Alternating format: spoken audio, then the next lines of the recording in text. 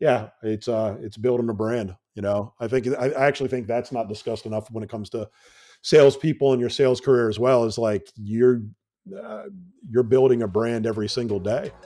Welcome to Decision Point, a podcast about overcoming adversity in sales and the growth that we experience in the process. I'm Brad Seaman.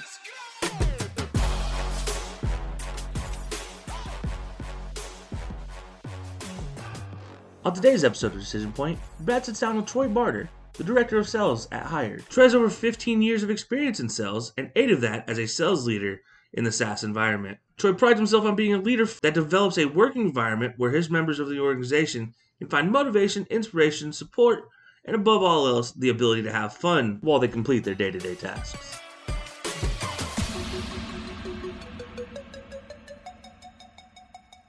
Well, cool, man. Well, Troy, thanks for coming on.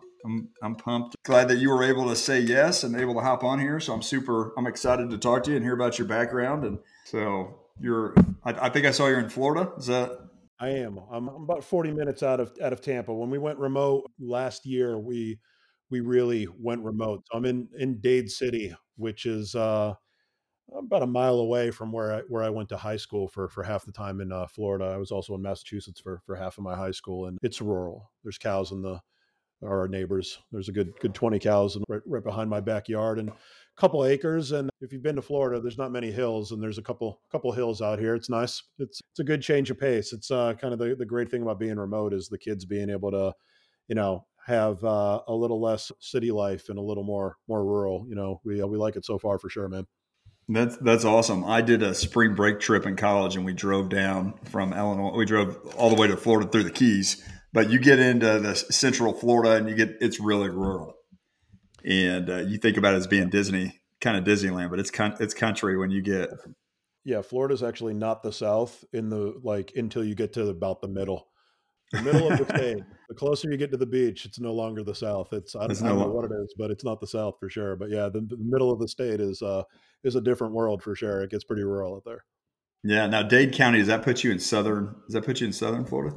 So it's Dade City, not Dade County. Dade County is where Miami is. Dade City, it's like northeast of Tampa by about 40 minutes. Okay, that's what was confusing me because Dade Yep. County's Miami and Dade City's. Okay. Yep. That makes sense. Well, cool. Well, so I saw that you had been. I'll let you just go ahead and once you tell us kind of how you got to where you're at. I saw you were at Panda Doc, and you mentioned Hills. I saw you went to Hillsborough Community College. Yeah, I'm assuming that's probably in Massachusetts. So Hillsborough Community College in Tampa, and I actually got that associates like 3 years ago. I typical sales. Well, maybe not so typical, but I guess for me, I started right out of college, right out of high school, going to college, and started sales a little bit, and realized, oh wow, this is going to pay substantially more than being a history teacher. So I'll learn to teach sales at some point, and we'll rock with this. And didn't look back for a good 13 years or so until I went back to get that degree. And yeah, as far as getting into sales, I started in '06 in car sales because I thought that was the only type of sale when I was in my early 20s. Like, I wanted to do sales. All right, well, you sell cars, right? That's it. So got into that and did that for a couple of years. Definitely learned a good amount. I mean, everything is pretty much warm, right? There's not much cold outreach when it comes to car sales. When I left that, I actually left that for an outsourced sales company that was positioned as a marketing company, but it was direct marketing, which is 100% commission, door to door commercial, business to business sales. And that was in about 2008. And that's where I got started in business to business and door to door sales, and did that for a pretty good amount of time until 2012. And then got into SaaS. When I was in door to door, I started at the bottom. I made it all the way up to a national director of sales. I think I had an org of about 60 to 70 people, managed orgs in Chicago. I think we had one in Nevada, and then we had one based out of Tampa where we were. And moving into SaaS, even though I knew the person that I was going to be working for, we came up together in door-to-door sales. Having that door-to-door experience didn't necessarily translate. I was going to walk in the door as a director of sales, or anything close to it. I started as an SDR. And I think what served me really well in sales to kind of get to where I am is that everywhere that I'm at, I really try to continue to learn and apply the things that have made me a success in one spot to the next. So no matter what the system is, I've done so many things in sales that I've probably got something that'll help apply to it. And when I interviewed in SaaS, it was for a company called Fleetmatics, a GPS tracking company in 2013. They'd start to give an idea of how they did things, and it all kind of applied to other stuff that I had done in the past. I always say it kind of felt like, you ever watch the movie Slumdog Millionaire, I have where watched some of them. Yeah. yeah. So like he just happens to be in the chair to win $1 million. And every question, he just happened to live through something where he could apply it and it worked for him. I think that works in sales too. If you keep learning as you're going, like eventually it's like someone's got a problem and it's already in the mental Rolodex from an experience that you have if you digest it and keep it with you. So they said, hey, yeah, the way that we pitch people is we just say, hey, been working with a lot of folks in your area. And it's like, okay, social proof, right? Jones effect, whatever you want to call it. You're leveraging that. You might name drop somebody if you want to be specific, helping them track their fleet of company owned vehicles, helping them out with saving money on fuel, et cetera. And I believe you guys handle something like that over there, right? Or I believe that you're the person that would handle, the fleet management, or I believe that you have 5 or more vehicles. Whatever that standard question is that's going to guarantee you a yes, just a soft question. So you're not steamrolling somebody in your opening pitch. It's like you did the same thing door to door. Yeah, you want to ask a question so that you don't overwhelm them. And then they would just do an option close. All right, great. What I normally do is schedule a short online demonstration, show you a live fleet in the area that has, all of the live maps, vehicles, everything that we can take care of for you guys. When's the best time for you to take a look at something like that? Would later today work for you? Or do you think tomorrow is going to be better? I was like, oh, yeah, it's option close. It's great. Did the same thing in the car business 48 months, 60 months, 72 months. Which one's best? All right, cool. Hold on one second. I'll go get it approved. Just sign right here. Like there is no option for no, and it did door to door in home security. Hey, we're from the marketing team. We're here to help out. And I believe I can see your touchpad from back there. Is that the touchpad that was existing with the house? All right, cool. I just need to take a look at that real quick. Do you want me to take my shoes off? There's no option for me to not go into the house, though. I'm either taking my shoes off or leaving them on, but that's the next step in the process. So that's what we're going to go with next. Um, and they weren't even really applying it, even though it was in their script. So it kind of helped me move up quickly. I embraced everything that they were doing all in, even things that didn't jive with my existing process. They were doing a lot better than I was at the time. In fact, when I started in SaaS, even though I was a national director of sales, like things don't always go great at the place that you're at. It might not be the most honest. Like I remember asking like when the check was because I needed to have the gas to get out there. And, I went in there, even things that didn't jive with what was my process. I'd be like, all right, you guys are doing better than me. I'm all in. I'll adapt. I'll change to whatever it is. And I think because I moved so quickly with that and jumped in, I was able to have success quickly. I went from a SDR and within a month and a half, I was in, and Well, then, that's quick. Month and a half. That's quick. so it's kind of unfair, right? There's 2 different things that I think, oh, 3 that are why I moved up so quickly. Because I know, like, I made a post about SDRs moving up fast and everything like that. Number one, I was a personal recruit. The guy that brought me in knew that I was really, really good ahead of time. There wasn't much of a vetting process. They already had known what had made me successful would probably make me successful here. Number 2, there was a mass exodus the week that I came in. They lost about half of their AEs. One of the founders of that office started something else and a large amount of AEs and SDRs left. So there was this chasm that they needed to fill. And there was only so many people that would make sense to do that. And the third, I kicked ass in that first month. They probably had about 30 or 40 SDRs there. And by the end of the month, I was ranked third. And that wasn't third in pipeline. It was third in closed won revenue. And it was all cold because no one trusted to give me an inbound yet. So, my first month, I think I sat 14. I forget what I booked, but it was 7 deals. And I was ready to go, and I was ready to put the work in to learn. So definitely not a natural progression, right? But I would have been willing to wait longer for sure. I was pretty hyped up about it, but they needed to fill the role, and I was like, cool, let's go. I'm down. Moved into the AE role, and by the time I had moved to director, I was in the top 3 in the company, which was a pretty big global company on the AE side of things, and moved into the director role. I took over for a historically underperforming team, was able to turn that around. Company at Fleetmatics eventually got acquired by Verizon for $2.4 billion. It was pretty awesome. I had stock in the company, which is why I waited another couple of years before leaving after that. And, it's kind of a natural progression, I guess. And eventually moved over to Panadoc 2 years ago in October of 2019 because I was looking to progress my career out of the role that I had been in for such a long time. I kind of like capped at director once Verizon acquired Fleetmatics. They didn't really have like a traditional, regional vice president or anything like that. And I saw where they had a need where I could have an impact, which was going outbound. They wanted to start to go outbound. It's something that I've done my whole career. I think I've had a good amount of success with. And I saw where there were some spots on the AE side that I could assist with as well. I feel like I'm talking a significant amount without stopping, which I can tend to do. Anything on your side? Any questions Well, or anything? I partake in what I like to call aggressive listen or like Yeah. aggressive listening. My wife says that my best friend and I, she's like, you guys get on the phone, you talk, and you guys just talk over each other. And I'm like, yeah, it's active listening. We're aggressive listeners. Yeah. So no, I'm trying to be a good listener. So no, you're doing a great job. So you mentioned at Fleet that you had taken over a team and then you turned that team around prior to the sale. What was the state of the team when you got it? And then what were some of the things that you did to turn it around? So before I was an AE there was two teams in the Southeast region. There was the team that I started with as an SDR and as an AE. And then there was the other team. And the team that I was on would usually hit target halfway through the month, and we'd win a fishing trip or something like that. And we'd be getting up and leaving, and the other team would watch us leave. And it's probably pretty demoralizing. That happens over and over again. And usually the second half, we were trying to make up for what was going to be an inevitable miss on the other team, knowing that they were, out of the four regions in the United States, it usually was one of the last ones.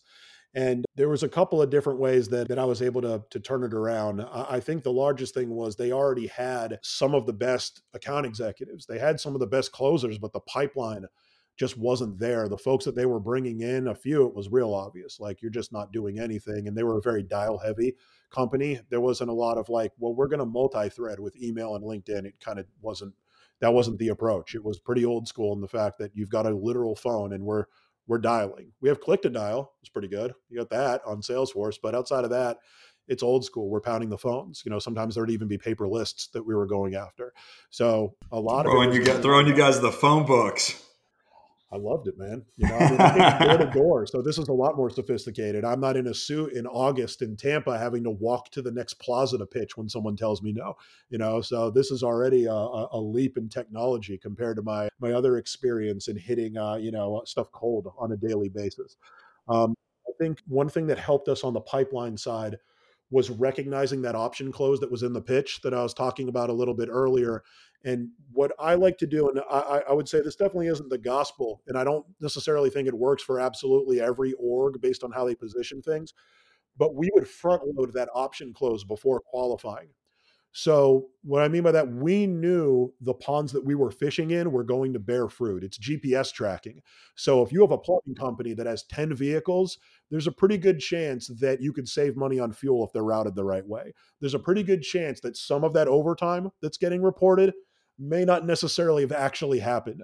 There's a pretty good chance that you could make them more effective where they could pick another job or two up in the day. This goes for anyone that's not tracking. So we know if we're calling them that we can be pretty assumptive and we can be pretty presumptuous with it.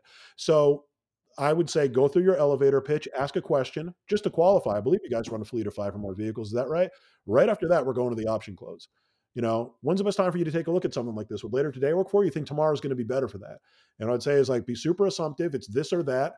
And you want to sound positive and assumptive when you're going through that part of the option close. When I was an SDR, I would circle it. And the whole goal of the call was for me to get to this part. If I get to this part, that the ball's in the air, I'm going to dunk it when I get to this part. And that my goal is to get here, and afterwards I'm going to qualify. And I viewed it like, obviously there's a lot of sports stuff behind me. Like a sports reference would be the option closes a swing of the bat. A lot of people get on the phone, they qualify, build rapport. Man, I had a great conversation with them. In 20 minutes, I was talking to them. Awesome. Did you book it? No. Did you ask for a time? No, I didn't. I didn't ask for one. So they just stood in the batter's box and they watched the pitches go by and they didn't even swing. They never had an opportunity. So we would front load that close just from a numbers game perspective, that if we swing the bat more than the other team, even if they're more skilled than us, we're probably going to get more hits than them. After they book, once they commit to that time, then we'll circle the wagon and we'll qualify them. But goal one is for us to try to Just get get them to say yes to an appointment. yeah, goal Say, hey, one is we're swing the bat more often and try to swing it better, be positive and assumptive.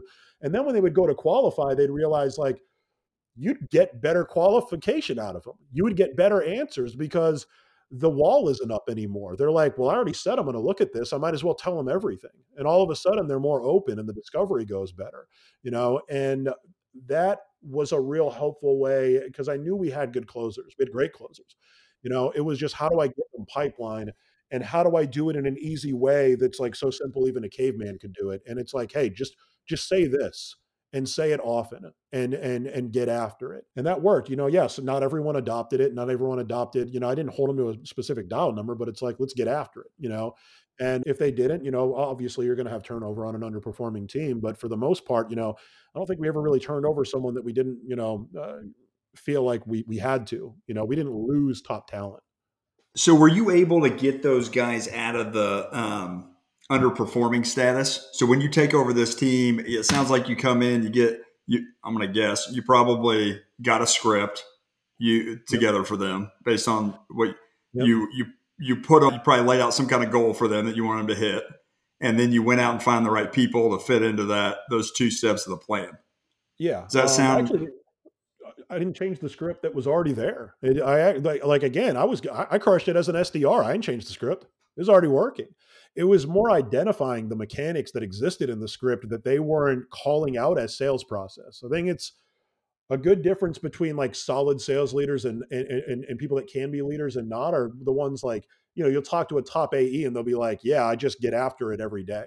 Like they can't break down their process and tell you why it's working for them. They can't really repeat it yet because they haven't identified the steps and the different, parts of it. I identified like, oh, this is heavy option close. We leverage social proof at the start. We might even name drop someone that's close by. We have the ability of doing that in Salesforce. And that does help. It helps, what's outbound sales. It's reducing skepticism to build intent. And then from there, like we're going on the option close. We're just gonna, we're gonna rock with what got us to here, and we're gonna ride until the wheels fall off. Okay, so here's what I love about this. I would say this is highly controversial and very different. I'm going to come up with some controversial topics here. So this is like the direct opposite of like a Josh Braun, who's going to take a lot of stuff from Chris Voss. So not being afraid, like no, historically, no is kind of a negative word. You brought that up, like, hey, we want to get into yeses. So give me your thoughts on that. So, I mean, I'll be candid, man. Like, I don't really have much of a background on their philosophy to counteract it. But I was thinking about this the other day. Like, as far as like, I don't believe that cold calling is dead. I believe in confirmation bias. In other words, I can find a stat that will support my argument no matter what my argument is. And if we live in a world where most people don't want a cold call, I don't think it's that they're not good at cold calling. Anyone can get good at cold calling if you work at it hard enough. I genuinely think that, but they don't want to, or they were afraid to and they never got over it. You know that probably a large amount of your audience on a place like LinkedIn or anywhere would love for someone to tell you, hey, you don't have to cold call. It's actually dead now. Perfect. Awesome. That's what we wanted to hear anyways, right? Here's the stats that back it up.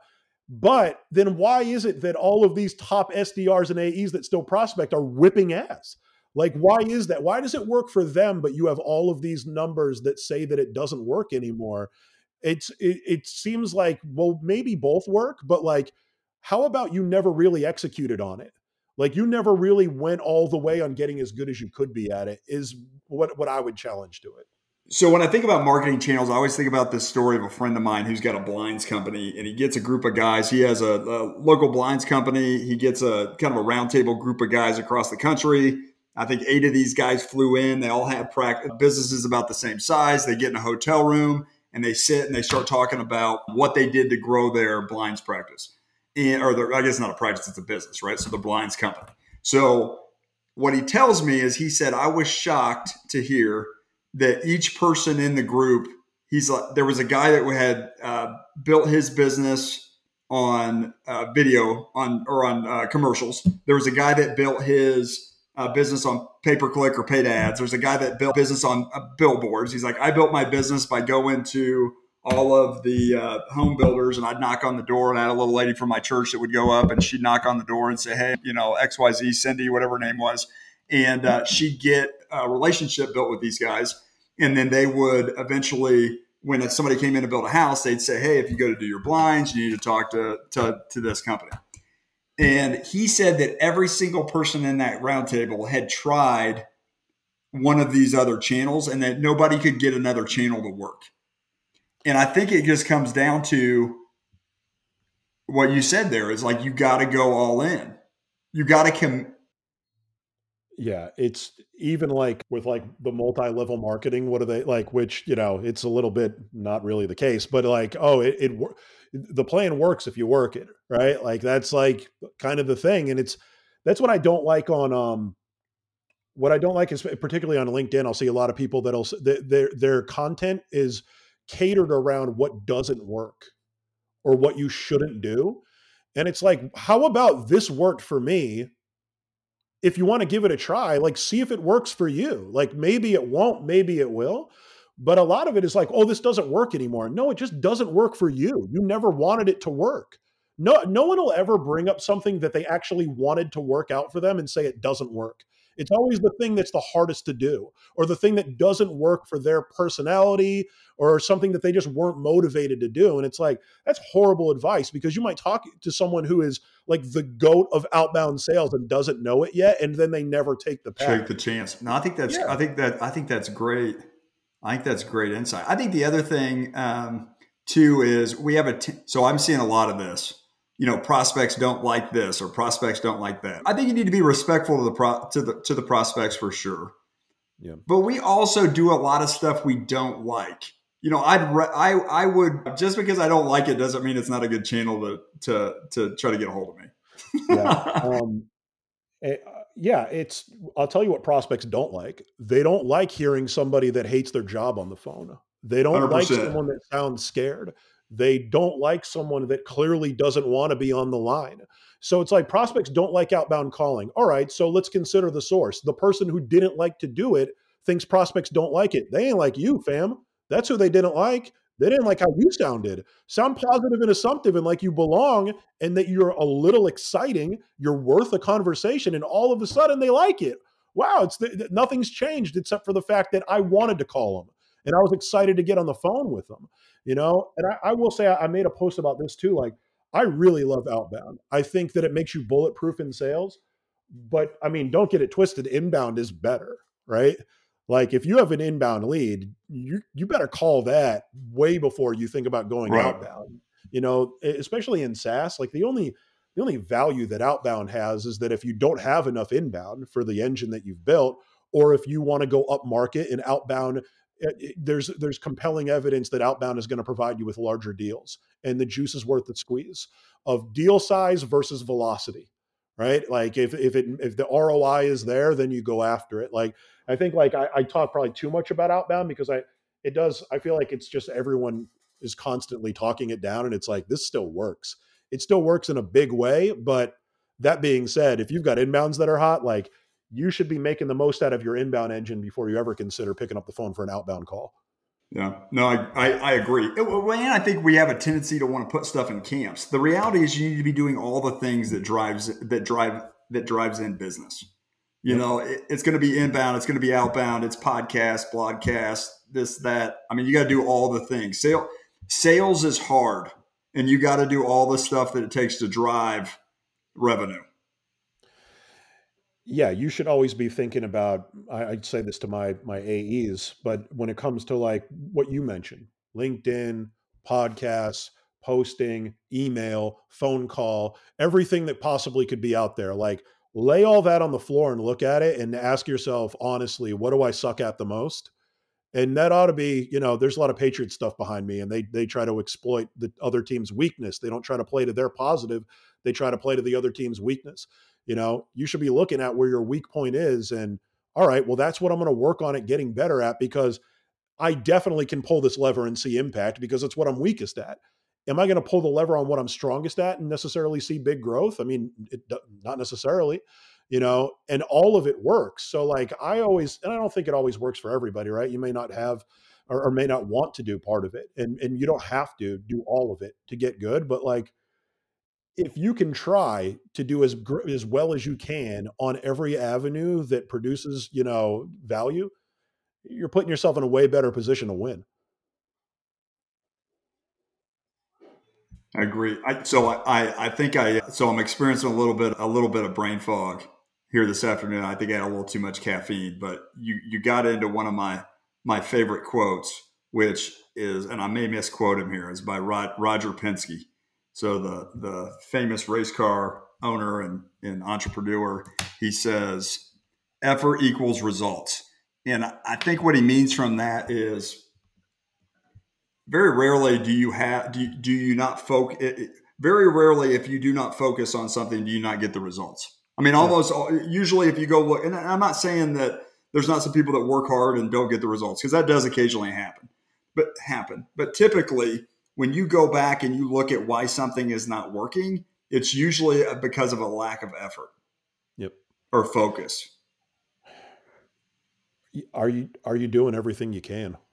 You know, like if it's something that you really want, then you should be doing everything that you can to get it. And I think a lot of times, like people I just did a post about this today. Like I started that LinkedIn. Everyone's doing the LinkedIn newsletter. I was like, all right, cool. Let me hop on that. Let me tell you something. Uh, it's pretty awesome. Like it sends out, and you can grow an audience pretty quickly on something like that. But I used to run a meeting on it of, let's say that, I came in here as your sales manager with a briefcase, and I open it up, and I've got $100,000 cash in here.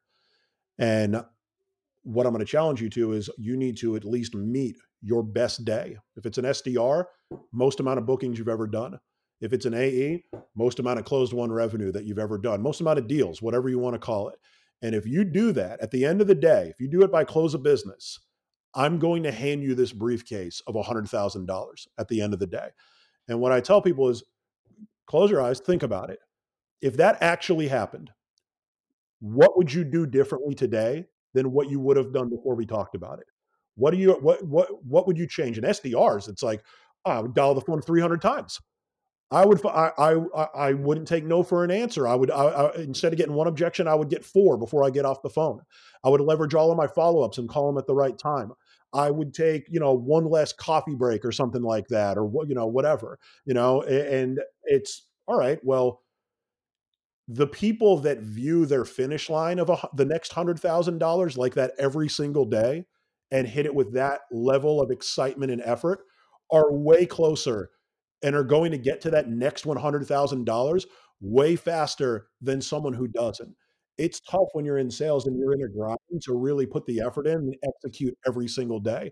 The people that I think do it the best are the ones that have a goal, whether it's long term or short term, and every day feels like the finish line is at the end of it. And they approach it that way and they run that way. And they do it in a way where, yeah, you might be working more, but they make sure that they don't get burnt out. And you'd be surprised how much work you can put in, and the satisfaction of knowing that you're seeing results kind of prevents you from burning out a little bit. But I think that it is like it is effort for sure, and it's how do you do that effort every day? You got to have the right mindset at the start of every day, or else eventually you're going to fall into a funk. And that's why I think there's like a negative around like, well, I could run. I see a lot. Patrick Bet David even said this. Some other folks were like, yeah, like I try not to do motivational stuff because motivation is temporary. And it's like, yeah, but so is your hustle. Your hustle's temporary too if you don't keep motivated. And there You was know, Zig Ziglar quote about that. He's like, something about taking a bath. He's like, they say motivation's temporary, but so is a bath, but you do it every day. Yeah, exactly. Yeah, I think that that shouldn't really be like a negative. I've seen where it's like if you need motivation like this to get going every day, then you're not putting yourself in a position to have success.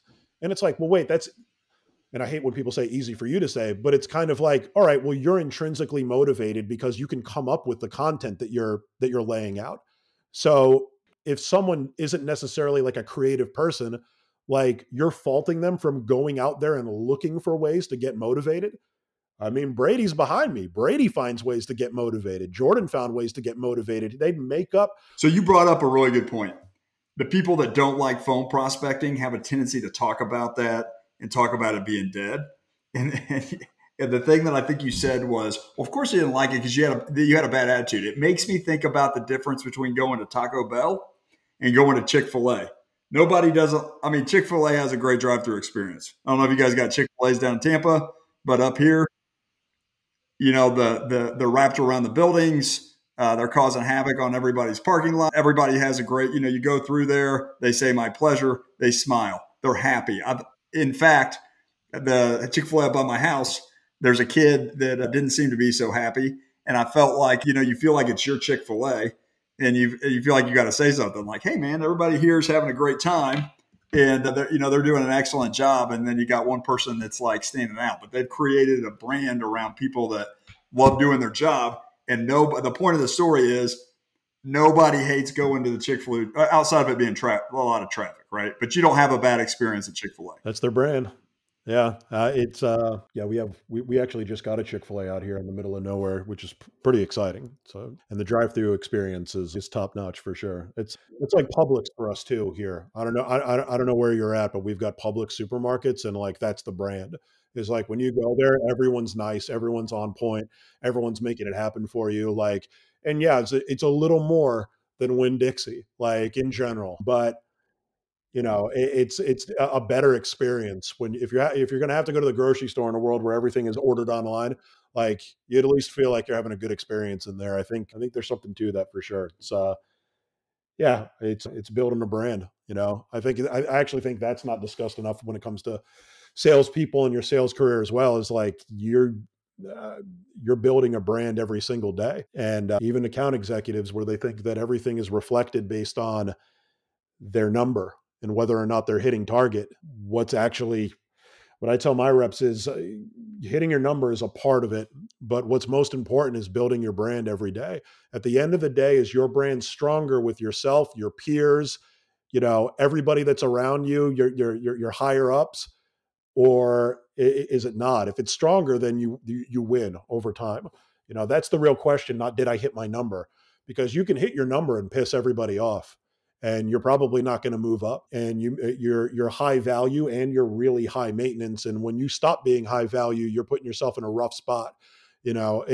How you are branded is really important for long-term success, even if you're an individual contributor. The importance of having a good attitude, having a plan, sticking to the plan, working the plan every day. It's so easy to get off track, to get in the clouds, to forget that, hey, look, this stuff works. And it particularly works if you execute on it. And it's easy to get stuck in the fluff and get stuck in what people don't like, because that's what people talk about. And then you get in a feedback loop and you start convincing yourself it doesn't work.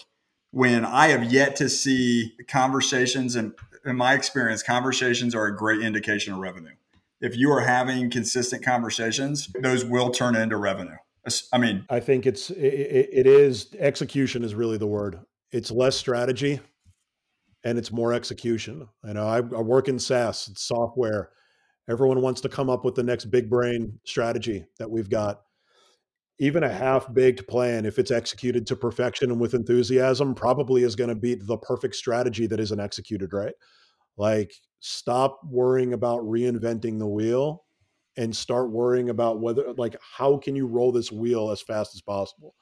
Like it is really on execution way more than strategy to me. I heard Vince Lombardi could talk about the one play they ran, because they basically ran one play for 8 hours in exhaust, uninterrupted. He didn't have they didn't have a fancy playbook, the Green Bay Packers. They basically had one play that they ran, but it worked. And it worked well because it comes down to execution. So this was awesome, man. I guess before we get off, a couple things. Tell me a little bit about the business that you're at today. Talk a little bit about Hired. So Hired, and I'm fairly new, right? I've been here actually for less than a month, but the best way of putting it with Hired is it's a platform. If you're looking to hire quality candidates and you're looking to hire them, within a time frame where you'd like to get response rates faster, you'd like to get better people in, and you'd like to potentially get somebody in with, let's say a decent level of urgency on certain candidates. It's a great platform. Another big thing that Hire does with a lot of companies, particularly nowadays, and it's a great endeavor, is they want to really focus on improving like diversity and underrepresented candidates.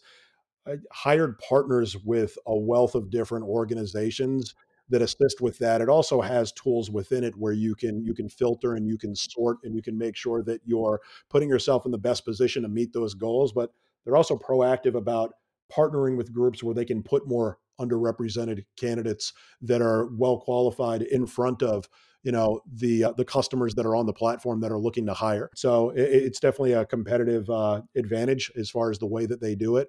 But long story short, if you're looking to hire, you're having trouble finding the right people, you're doing cold outreach maybe, and you're not getting good responses, that's an ideal candidate, particularly in software and the engineer space, some on the sales side as well, which is a new vertical for them. I tell you what, man, I would say this was like fresh air, just some really solid, just advice. I think it was a good conversation, man. I like it. So I hope you guys enjoyed that. As always, if you want more information on the podcast, go to monsterconnect.com/podcast. You can get last year's episodes. You can get all the new episodes for this year. And as always, remember, don't let what you can't do interfere with what you can. Until next time.